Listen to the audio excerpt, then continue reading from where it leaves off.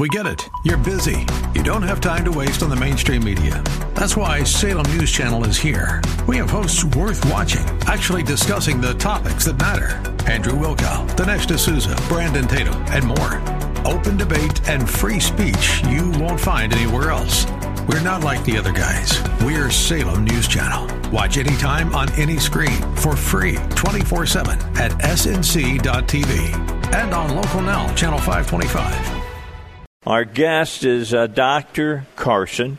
She joins us. We want to thank the folks at the RNC for setting this interview up. I'm really excited that she has joined us today. She's got important things to share with you here on the Dave Ellswick Show. And, Doctor, how are you today? I hope you're well and you've been safe. I'm doing great. Thanks for having me, Dave. Yeah, there's important things to talk about. It seems that these changes that we have made as far as people's social distancing and things of that nature seem to be working. What I'm seeing in the media, you tell me if you think it's correct or not, is that we're beginning to push down the bell curve a little bit. Do you believe that that's true now? You know, we're working on it. We are anticipating another peak coming up right now, so that's why the social distancing is of utmost importance. And people really do need to take this seriously all across the country. All right. Now, Dr. Carson, I want to remind everybody, is the CEO of, I think it's Meridian Healthcare, which is a health and IT company focused on population health, cybersecurity, and artificial intelligence, serving both government and private sector. She's an expert in public policy and government affairs, and she sits on the National Council for the White House Historical Association, is on the advisory board member for Women for Trump and Winning for Women. Dr. Carson is also, and yeah, you know that her last name is Carson, right? So you figure she's got to be related. She is daughter-in-law to Dr. Ben Carson, who's been on our show quite a few times, and he's just such a gentleman and such a well-versed person. Let's talk with you, though. You do a lot of public population health. I have a gentleman who comes on my show by the name of Dr. Yamauchi here on the Dave Ellswick Show, and he's a specialist in infectious diseases, and he tells us and talks to us about the herd mentality of people getting vaccinated and things of that nature. People need to understand that we're working on a vaccine right now, but it don't work unless everybody gets it, correct? Right. We're working on it. I mean, the outlook is, I think it's a year to 18 months before we can have a vaccine. We have vaccines for flu vaccine, but, it's unpredictable based on what the virus is doing. And currently right now we're still in that study phase of the virus. The virus is changing. We don't know when if it's going to come back. So, there's different factors and variability that we're taking into consideration. So you work in AI as well. How important is artificial intelligence in the fight against, a disease like this? And, we're actually out there doing these drive-in testing facilities and data collection. And data is going to be super important in us understanding the disease, right? We want to figure out why the disease affects certain people a certain way versus another population. And those are things that you would find out through artificial intelligence and data collection. And I keep stressing to the governors and the mayors of states and cities to stop being crippled by fear and make these leaps and start getting those data. What we're seeing is in this local districts and things like that, they're using paper and pencil and they're getting minimal data, and that's not going to be sufficient.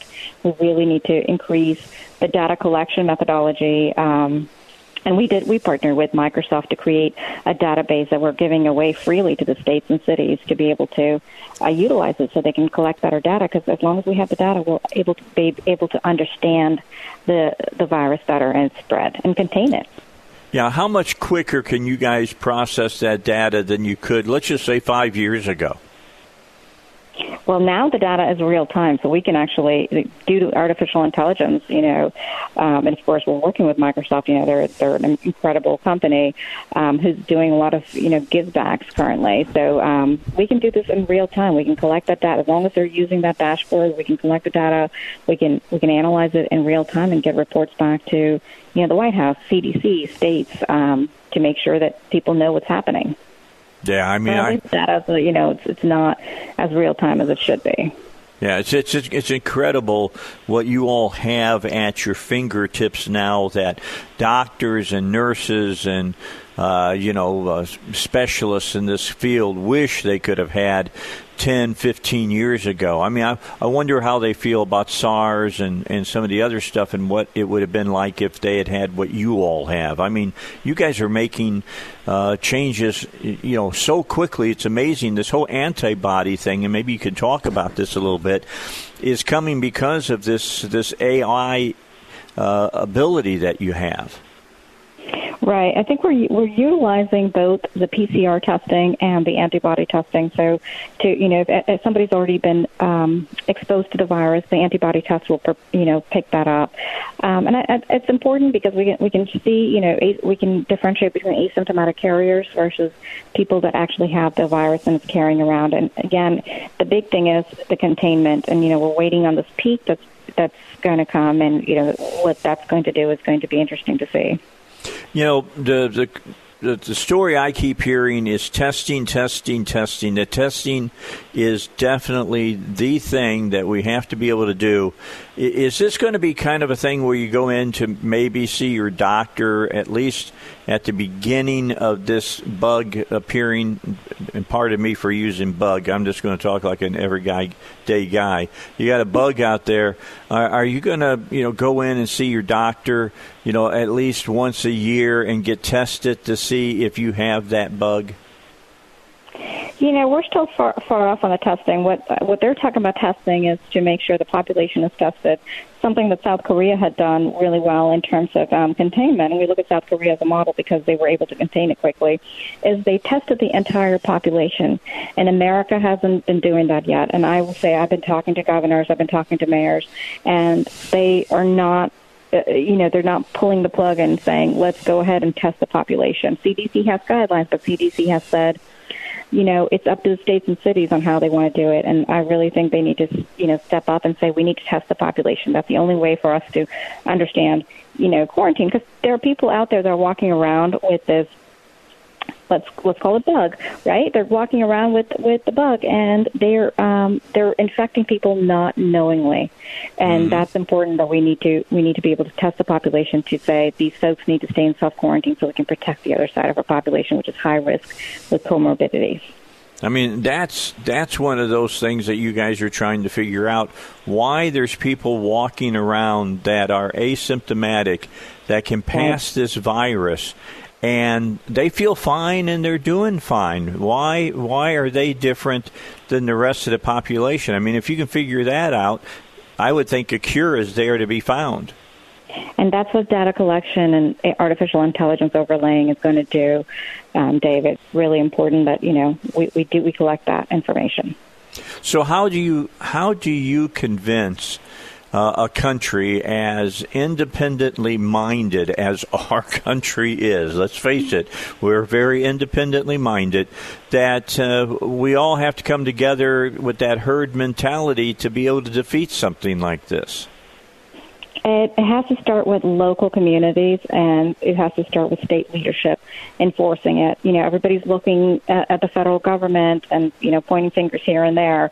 But, the federal government has put measures in place. They're putting programs in place to help the economy and research and development. But it really comes down to the local folks and education. They need to get an education component of it. There's still people out there that, are not social distancing themselves and who thinks this is a hoax. It's so those are important that it comes from the local communities and states.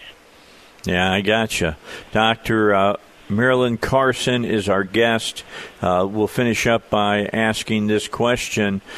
Where do you think we're at, Doctor? We're better off than we were when this all started, but do you think that we're going to come out on the other side fairly soon, or are we looking at, not until September? I mean, I'm asking you to make a guess here, and I guess that's not fair, but I'm going to ask it of you anyway.